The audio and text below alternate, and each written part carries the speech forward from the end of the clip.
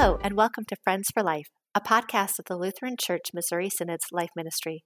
We're sharing stories and insights of real people living out God's love for the people He's created. We hope you'll stick around and be our friends for life. Thanks for joining us for episode 12. I'm your host, Steph Neugebauer, and today I'm here with special guest Anna Young. Anna is here to tell us about the 10 minutes that got her on local and national news and how she's been using those 10 minutes as a platform to speak about her passion, defending the unborn and speaking up for women everywhere. Anna, welcome. Thank you so much for having me on. Yeah, thanks for being on. Can you tell us about yourself for those listening who, haven't read your news articles? You've made the LCMS Reporter. You've even made your own local news. Yeah, let's hear about you. Thanks so much. So, as you said, my name is Anna Young. I am a Nashville, Tennessee native. I've lived here all 18 years of my life because Nashville is where my dad currently serves his congregation as a pastor at Redeemer Lutheran Church. So I graduated high school this past May, and in a few days I'll be starting my freshman year at Concordia University, Wisconsin, where I will be part of the Business Scholars Program. So that's super exciting. I love working in politics, on campaigns, things like that, but my heart truly lies in the pro-life movement, advocating for families and preborn babies in any way possible. So thank you so much for having me on. I'm very excited to be here. Well, okay, you're going to have to tell me what the Business Scholars Program is, because that is not my world, and that seems incredibly impressive, but I have no idea what that means. It's a super cool program I'm pretty sure it's very unique to Concordia, Wisconsin, where you can get your undergraduate degree and your master's at the same time. And so it's a really great program. So I'll end up in 4 years with both an undergraduate degree and a master's. Anna, that's awesome, and it sounds exhausting. Are you going to sleep? They do a pretty good job streamlining it so you don't have to take too many credits, but I'm excited because a lot of my curriculum will be faith-based, and I grew up in public school, so I think it's going to be really nice to have that Christian community in college. I think that you will really enjoy it. As we were, talking before going live here, CUW is my alma mater, and I will tell you, in all fairness to the other Concordias, I have not been a student, only visited other campuses, but the beauty of CUW just being on Lake Michigan, I feel it's unrivaled, and I'm just excited for you to have that experience of the Concordia community and the great folks and the great programs there. So blessings to you as you move forward. You told me that you move next week on campus. Mm-hmm. Great. I'm really excited about it. Good. Dorm living is both challenging, exciting, and I hope that you are able to get a good amount of sleep, because you shared with me that you're going to have ultimately 8 roommates/suitemates. So that is a lot of girls in one small section. It's a lot of Lutheran girls in one dorm. I think 4 of my roommates are all named Catherine, and and 3 of them, including myself, are pastors' daughters. So we're gonna have some good discussions, I'm pretty sure. I'm sure you are. That's great. Anna, you're 18, is that correct? Yes, ma'am. Okay, so you're only 18, but you have already had quite the impact in the life arena. First of all, with starting up a Students for Life group in your public school, your public high school. And then most recently, you won the National Right to Life Oratory Contest in 2021. Congratulations to you, first of all. Thank you. Can you tell us what led you to get so involved in this pro-life work, especially while you're in the midst of doing high school stuff? Yeah, that's a great question. So my parents, they raised me to be pro-life. My dad took me to a Lutherans for Life conference I believe I was in the 7th grade, and I always knew what abortion was. And I went to that conference, and it always remained in my mind. But then a couple years later, my dad took a group of adults from my church to go see the Gosnell movie. And if you're unfamiliar with that movie, it details an abortionist who's now in jail up north who terrible, horrific things, but it really just highlights how the abortion industry at large is corrupt. And it's very dangerous, especially for preborn babies, but also for women. And so I was supposed to be at school that day, but he was like, "Do you want to skip and go to a movie?" And I said, "Sure, of course, I'm like down for skipping school." And so we went, and my eyes were opened, and I just started crying at the end of the movie. And I remember I went to the bathroom to kind of dry my tears, and I looked in the mirror, and I was like, I don't know if I can end this, but I don't know if I can live with myself if I don't try. And so I was a sophomore in high school at the time. I was so busy. I was in competitive marching band, dance, theater, French honor society, history honor society, basically anything possible. I was part of that. But what I figured out is when you truly are convicted about something, if you're passionate about something, you will make the time for it. So I started Googling and I found Students for Life, which the reason I was so attracted to them is that they really focused on helping public school students start the conversation about abortion. Because in my 18 years of life, I had never heard the word abortion at school mentioned in a way other than just something that's a right to privacy. And so I started this group. I didn't know anyone that would join. I did not have any friends that were excited about it. I didn't have any officers. I had no one. And I honestly was dealing with a lot of spiritual warfare. Should I even do this? I didn't have anyone on my side besides my parents. And so I had a club fair, I had a sign up table, and I ended up having 50 people sign up for my club. So the first year we actually had around like 25 active members, and I continued that into my senior year. And it was such a blessing. There were struggles. Teachers did not like me, students did not like me, but I really had to surrender the opinions of other people because this was God molding me into the woman that I'm supposed to be, and I have grown immensely over the past couple years. And so that idea of me learning and being able to defend my position led me to do things this past year that I would never have been able to do in years previous. So I heard about a Right to Life oratory competition, and I'd never done speech and debate. I'd never publicly spoke other than being in shows and theater growing up. And so I decided I'm just going to do the county. And then I ended up winning first place at the county. I went to the state and I ended up winning first place at the state. And then they told me, "Here's your ticket to Washington, D.C. You're going to be on the national stage." And so at that point, I was like, I don't even care if I win or not. I am just so ecstatic to be here. I went on my own. So it was like a really cool moment of like independence for me. And I ended up winning first place and got to speak right before Senator Tom Cotton. And it was a very cool experience. Wow, I can tell that, at 18 years old, you are incredibly wise and very grounded. And before we started recording, you told me that it was your mission for your senior year to do stuff in that year that really put you out of your comfort zone, that Mhm. things that really scared you. Why did you take on that challenge? Because most people your age, most people goodness, at 50 or 60 don't feel like taking on challenges that scare them. Where did that come Mhm. from? Well, I'm somebody that has struggled with anxiety for a while, and I've realized sometimes I wake up and the only thing I'm feeling is just afraid. And God does not give us a spirit of fear. And so it wasn't me learning to get rid of my anxiety, it was learning to work with it. And so this past year, I was like, I'm going to do things that get me out of my comfort zone, that push me in a positive direction. I'm not jumping off cliffs. This is something that I want to do. And I have so many role models and mentors around me in the pro life movement that I look up to so highly. And I've always wondered, how do I get there? How do I become so bold?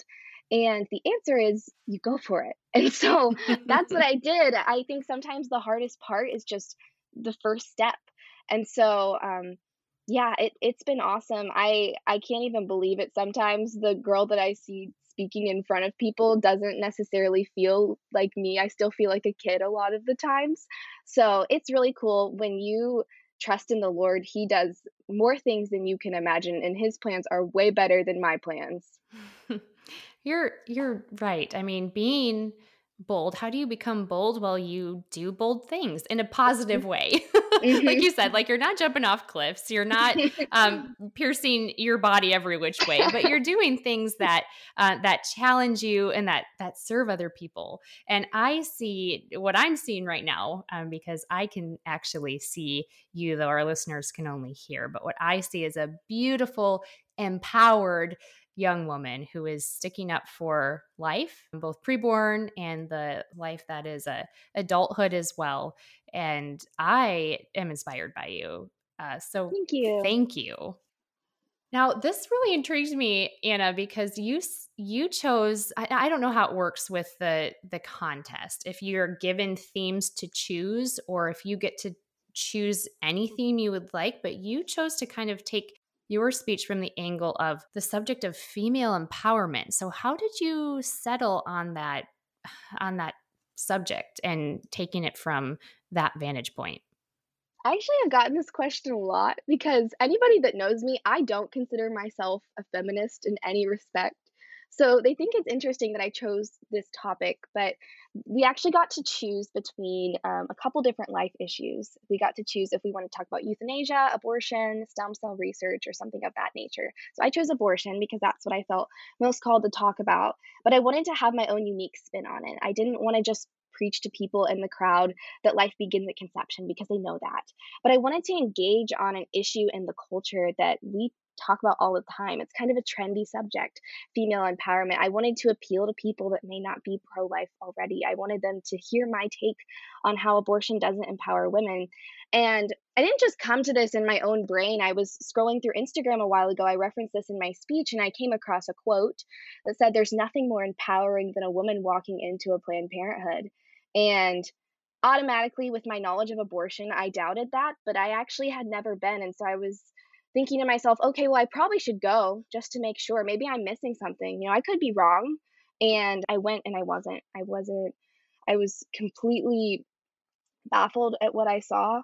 It was a day that I will never forget, and I wanted to focus on more of a trendy topic to get people's attention, but then I really wanted to tell them what I wanted to say.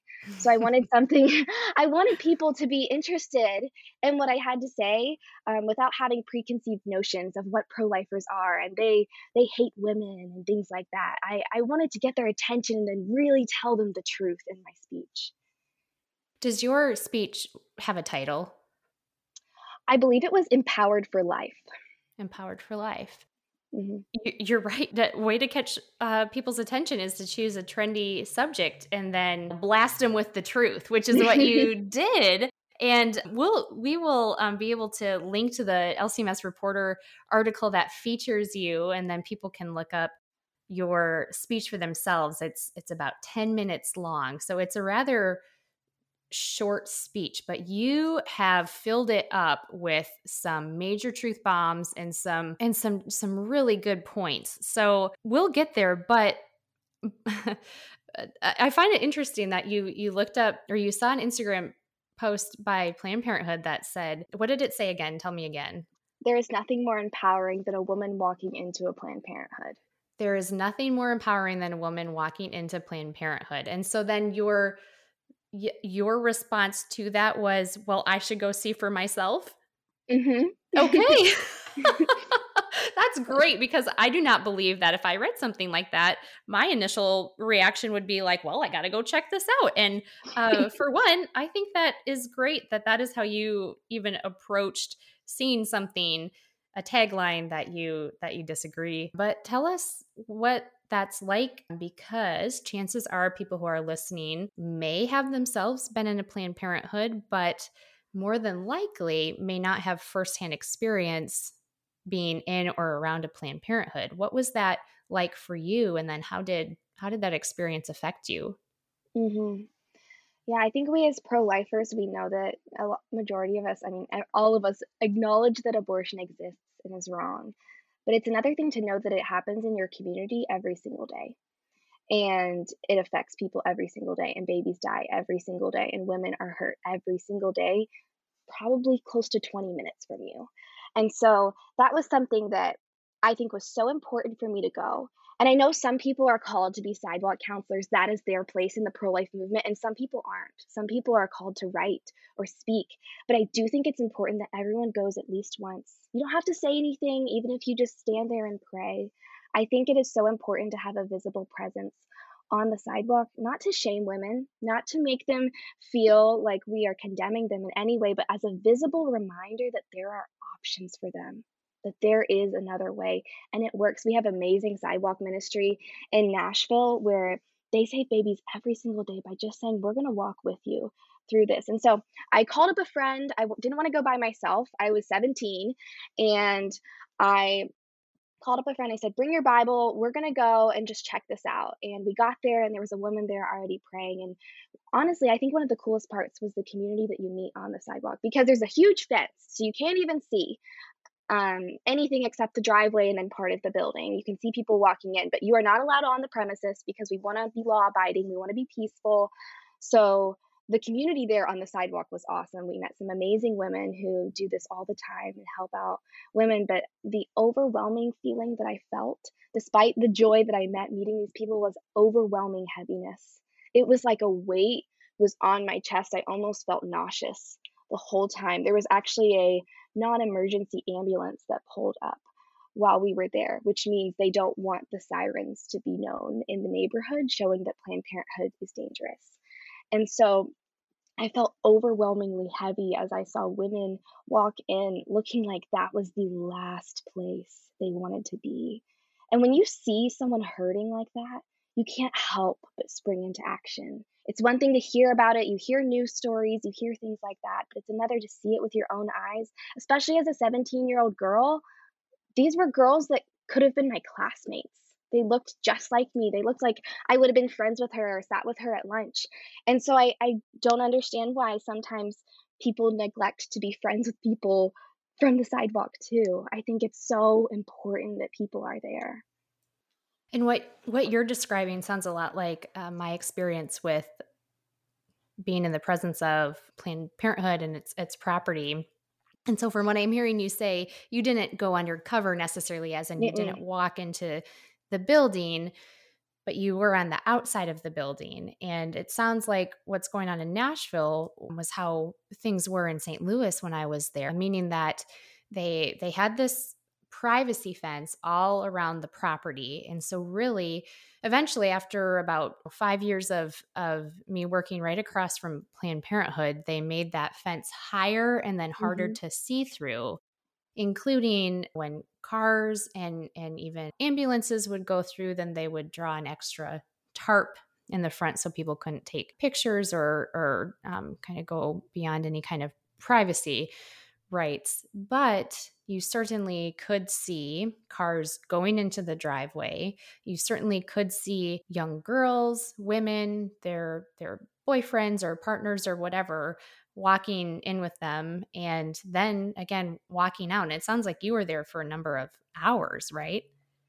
I'd say I was around there for 3 hours or so because I saw women walk in and I also saw them walk out. And I think the thing that struck me the most was they walked out with the same problems that they walked in with. They might not be pregnant when they walk out, or they might walk out with an abortion pill, but they were with the same abusive boyfriend.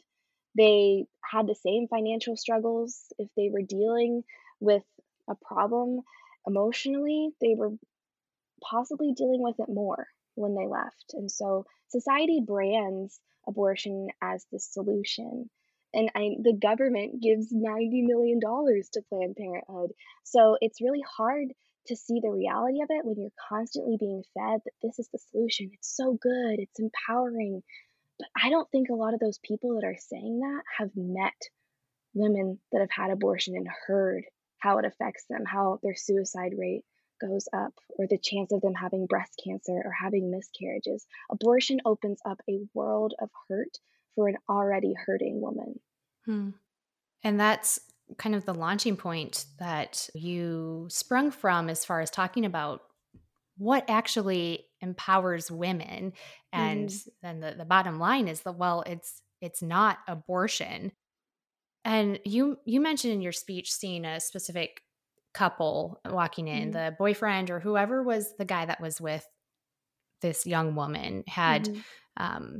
headphones in, AirPods, whatever, and looked somewhat disinterested. And it's hard to say what exactly, of course, was going on Mm-hmm. in that situation. You know, when I was working across from Planned Parenthood, I would see all sorts different kinds of people, and how people looked all, of course, would be different. And I know from working in pregnancy centers that truly each woman's situation is different, especially in the case of an unplanned pregnancy. Now, they might have support around them, or they may have no one that would support them through a pregnancy. They could be young in their teens, they could be 40 and not wanting a baby, they could be wealthy, they could be impoverished. And all of these women, they all had different hopes and dreams for their future, I would imagine. But from your understanding, is there some kind of common thread when a woman is seeking an abortion? What do you believe women are hoping to retain or to preserve when they are seeking an abortion? That's a great question. It's something that I don't know if I have the exact answer to. I think that's what we think about all the time in the pro-life movement, because the women that seek abortion, it is such a diverse group of people that do. Studies have shown that a lot of the women seeking abortion are in church every Sunday, or are married, or they have already had kids, or they know that life begins at conception. And so, if I was to say something right now, and I think that I do need to think about this a lot more, but it would be to regain some sort of control, to have some sort of ownership over something. And whether this girl is in medical school and her school says that they're going to kick her out if she has this baby, that's her trying to regain her control. Or a woman who has 8 kids already and she doesn't think that she's going to be able to do this again. And so I think the common thread that we need, though, is support. And studies have shown that if a man, whether they're married or they're dating or he just got her pregnant, if he says to the woman that he's going to be there for her, if he says, I will stand with you, not even get married, just I will be there with you, she is 70% more likely to choose life. And so that shows that what these women need more than anything is support. And even if she does choose abortion, she still needs support. So we can't just care about if she gets the abortion and then we drop it at that. We have to care about after as well. So I think, yeah, like I said, women are hoping to preserve control. They want to preserve their current situation because abortion isn't going to make her situation better. It's just going to preserve her current situation. That would be my experience with working with women who were considering abortion in pregnancy centers. I worked it for 5 years in St. Louis, and then now in the 2 other states that our family has lived in, I've served in pregnancy centers. And though I can't directly place myself in their shoes, I do know from talking to them what they tell me their concerns and their fears are. And I would say that from the stories that I've heard, a lot of it has been the same, in that the common thread is that, exactly as you said, they want to maintain their current status as is without having that the little ripple that is the pregnancy, and then of course, the after effects of a pregnancy, which is actually caring for a baby and then a toddler and then a kid and then into adulthood. What do you think in today's world, Planned Parenthood or any other kind of abortion providers are promising an abortion will provide for these women? And then obviously I know the answer, but how does abortion fail on its promises to do just that? Well, Planned Parenthood in itself it's ironic that they call it Planned Parenthood, because if you call Planned Parenthood, which you could do today if you wanted to, I called my local Planned Parenthood and I asked them if they had any adoption referral services, and they said they couldn't provide that at the time. They also don't provide prenatal care. They don't even provide mammograms. So the idea that Planned Parenthood is the only solution for women's health is a lie. We have federally qualified health centers. We don't need Planned Parenthood, but yet they promise that this is the solution for women. It's a haven for women, no matter their socioeconomic status or anything about them. And I, It's hard for me to not get emotional when I think about this because women think that this is the solution for them, yet they leave with more problems than they had when they walk in.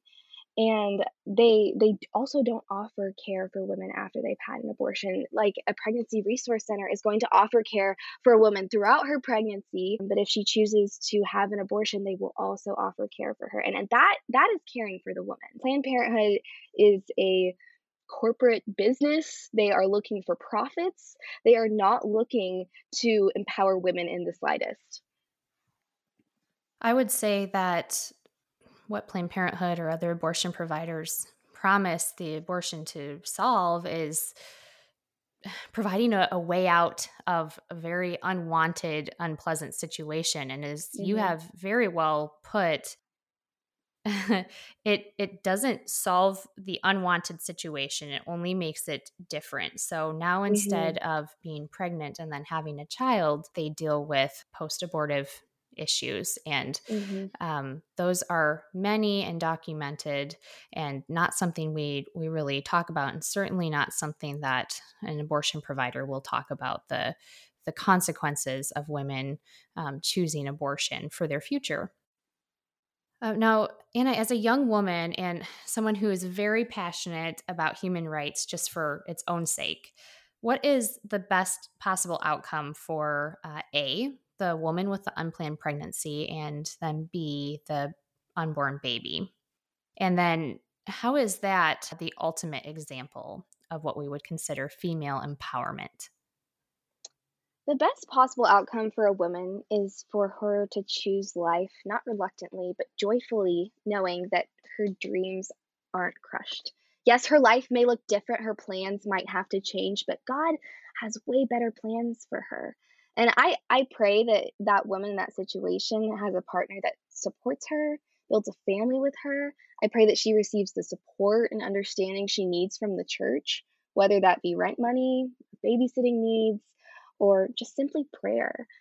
And I think obviously the best possible outcome for that preborn baby is for it to be born, for it to be loved, for it to be baptized and brought into God's family. And it's entirely possible that the baby born isn't going to be born into good circumstances. It could be born into a bad household. But it's never an excuse to end a life that has endless potential because of God, to grow from those circumstances. So we should focus on ending the suffering, not the sufferer. And ending the life of a preborn baby is never the solution. Then, Anna, how would you define, as a young Christian woman, how would you define what it means to be empowered? And what is female empowerment through the lens of the scriptures? hmm The world and the Bible do not agree on this. I can tell you that. And in my view, female empowerment is embracing the God given role of being a woman. And it seems that our culture has completely lost that. So it's no wonder that abortion is on the rise. So scripture is very clear on this. In fact, I I would argue we are given possibly one of the most powerful roles ever, and that's to raise up the next generation. Like, it's amazing to me how much power that actually holds. Women get to raise, they get to mentor, they get to pray for, they get to shape the next generation. And that the next generation includes the next pastors, the future of the church. It includes doctors, it includes future moms, future dads, um, future friends. It's all of those things that fall under your vocation is from the next generation. And so when we lean into the Bible as our authority and not take cues from the culture on how we're supposed to live, and we understand that God is the author of our days, He is in charge of how we spend our time, true freedom flourishes. So there is such freedom in following the one who created us the way He created us to be. Hmm. And the same could really be said, though adjusting it a little bit, also about men Mm, and what is just human empowerment, and then both male and female. Well, it's using your God-given gifts and then happily accepting the vocations that God has placed before you, and then doing a good job with them. mhm. That's what it means to be empowered. And being a woman is so much more of an amazing thing when men do their job too. And so when you're both working in tandem, there's a reason that God created Adam and Eve. He didn't just create Adam and then he was like, "Oh, I'll add in Eve too," or he just created Eve. They're created for each other. And so when both of you lean into scripture, you're both embracing your role, you're complementing each other. Eve is helping Adam. That's where the freedom lies. I don't think that we should just focus on women, women, women all the time. Like society pushes that idea. It needs to be both. I agree completely. And we have a podcast episode about that previously with Jonathan and Krista Petzold that's worth checking out too. But Anna, you end your speech with it really in two different ways. And this really struck me. First of all, you offered a word of hope for women who have had an abortion. You offered them the gospel, but then you also wrapped up your speech with a call to action for those who are in the life arena. I thought that was a perfect way to finalize your speech. How really is that the ultimate example of how the church should respond and how the church should act? Yeah. So the beautiful thing, so obviously I'm LCMS Lutheran. The beautiful thing about being Lutheran is the grace that we get to rest in, knowing that our faith is not a result of our works, but because of our faith in Jesus, it's a privilege to serve God. And we can do good works in his name and not for our own glory. So I do a lot of work in politics, and our primary goal from a legislative standpoint is to make abortion illegal, outlaw abortion. But the church has a pivotal role in making abortion unthinkable. This means that life issues shouldn't just be preached about on a Life Sunday. It's not just a once a year topic. We should pray for our leaders in the petitions and divine service every Sunday. That includes our pro abortion politicians such as Joe Biden and Kamala Harris. We should be praying for preborn babies and women affected by abortion in our petitions. We should be praying bold prayers because we shouldn't be ashamed that this exists by not praying about it. We should be knowledgeable about the politics surrounding the life issue because whether we like it or not, politics do affect our ability to worship, our ability to have church, and they do affect whether or not the most innocent are protected in our community. I I'm just so amazed by how wise and well spoken you are, and it's kind of taken me aback because I'm just thinking of myself at your age. I just did not have my stuff together like you do, and what you are saying, Anna, is so wise and so very timely for our current culture today, both outside and then within the church. And we need to be hearing this. So in the words of Timothy, from First Timothy, don't let anyone look down on you because you're young, but set an example for believers in faith and life, in love and purity. And that's what I see you doing. And I'm so thankful for the gifts that God has given you. The ending of your speech really struck a chord with me because I think it was sensitive to two different things. One is that even as Christians, as you had mentioned, even as Christians, we need to be aware of the fact that the women who are sitting in our pews may very well have had an abortion. Just because they're in church doesn't mean that they are pro-life in every respect. And it also doesn't mean that in their past abortion hasn't been something that they've chosen. And so by finishing your speech with really this gospel proclamation, not condemning women who have chosen abortion, but calling them to the repentance and then healing, that is something that Christians need to keep in mind as they go forward, having these conversations. And then also you basically gave a call to action at the very end where you ask people to step up and do something. And you're 18 years old and you're asking people to do this. And it's really striking. And it kind of like wakes us up from our slumber in a way for, at least for adults, and be like, Anna at 18 years old is calling the church to do something. And so, again, our work is twofold. It's to talk about abortion with sensitivity and compassion for those who have had abortions, but then it's also to not just sit and talk, but to actually do. And that is quite literally what you're doing. You started a Students for Life group while you were in high school. You went forward with this testimony and have won the oratory contest, and you're moving forward in college studying to get your bachelor's and master's so that you can make an impact on this very issue. And that's a great example for everyone listening here today. Now, I guess my next question is, what kind of advice do you have for the generations that are coming after you, people who are younger than yourself, who might be stirred by these conversations about abortion and human rights and protecting young women, young men, and preborn babies, but they're feeling, man, I don't have the gifts that Anna does to be writing in to win this oratory contest, or I don't have the confidence that Anna has, or I'm too young, or I'm really not called to get involved. Well, what would you say to them? What kind of encouragement would you offer? And then maybe, like, what's just a simple first step to everyone listening, just regardless of age, for getting involved in pro-life work? Yeah, I will be the first to tell you that when I started, I was arguably too young, not equipped, did not feel qualified enough to be considered called. I never thought that God would call me to something very specific. I thought that he just called us to be Christians, spread the gospel, but I didn't think that he was going to call me to a very specific cause that takes a lot of energy, to be frank. And I tell people the only thing you need to be pro-life is to be human. I think it should be a prerequisite for being human, that you should care about other humans.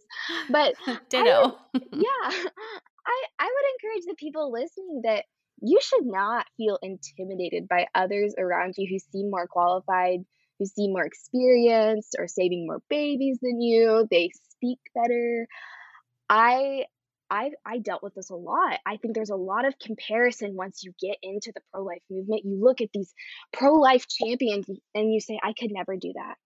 But you have to remember that God doesn't call you to be somebody else. God calls you to lean into your own unique individual handmade purpose. And the step for you could just be starting. It could be joining a group. Some people aren't going to be the leaders in this movement. I can tell you the number one thing we need right now is not more leaders, it's more support.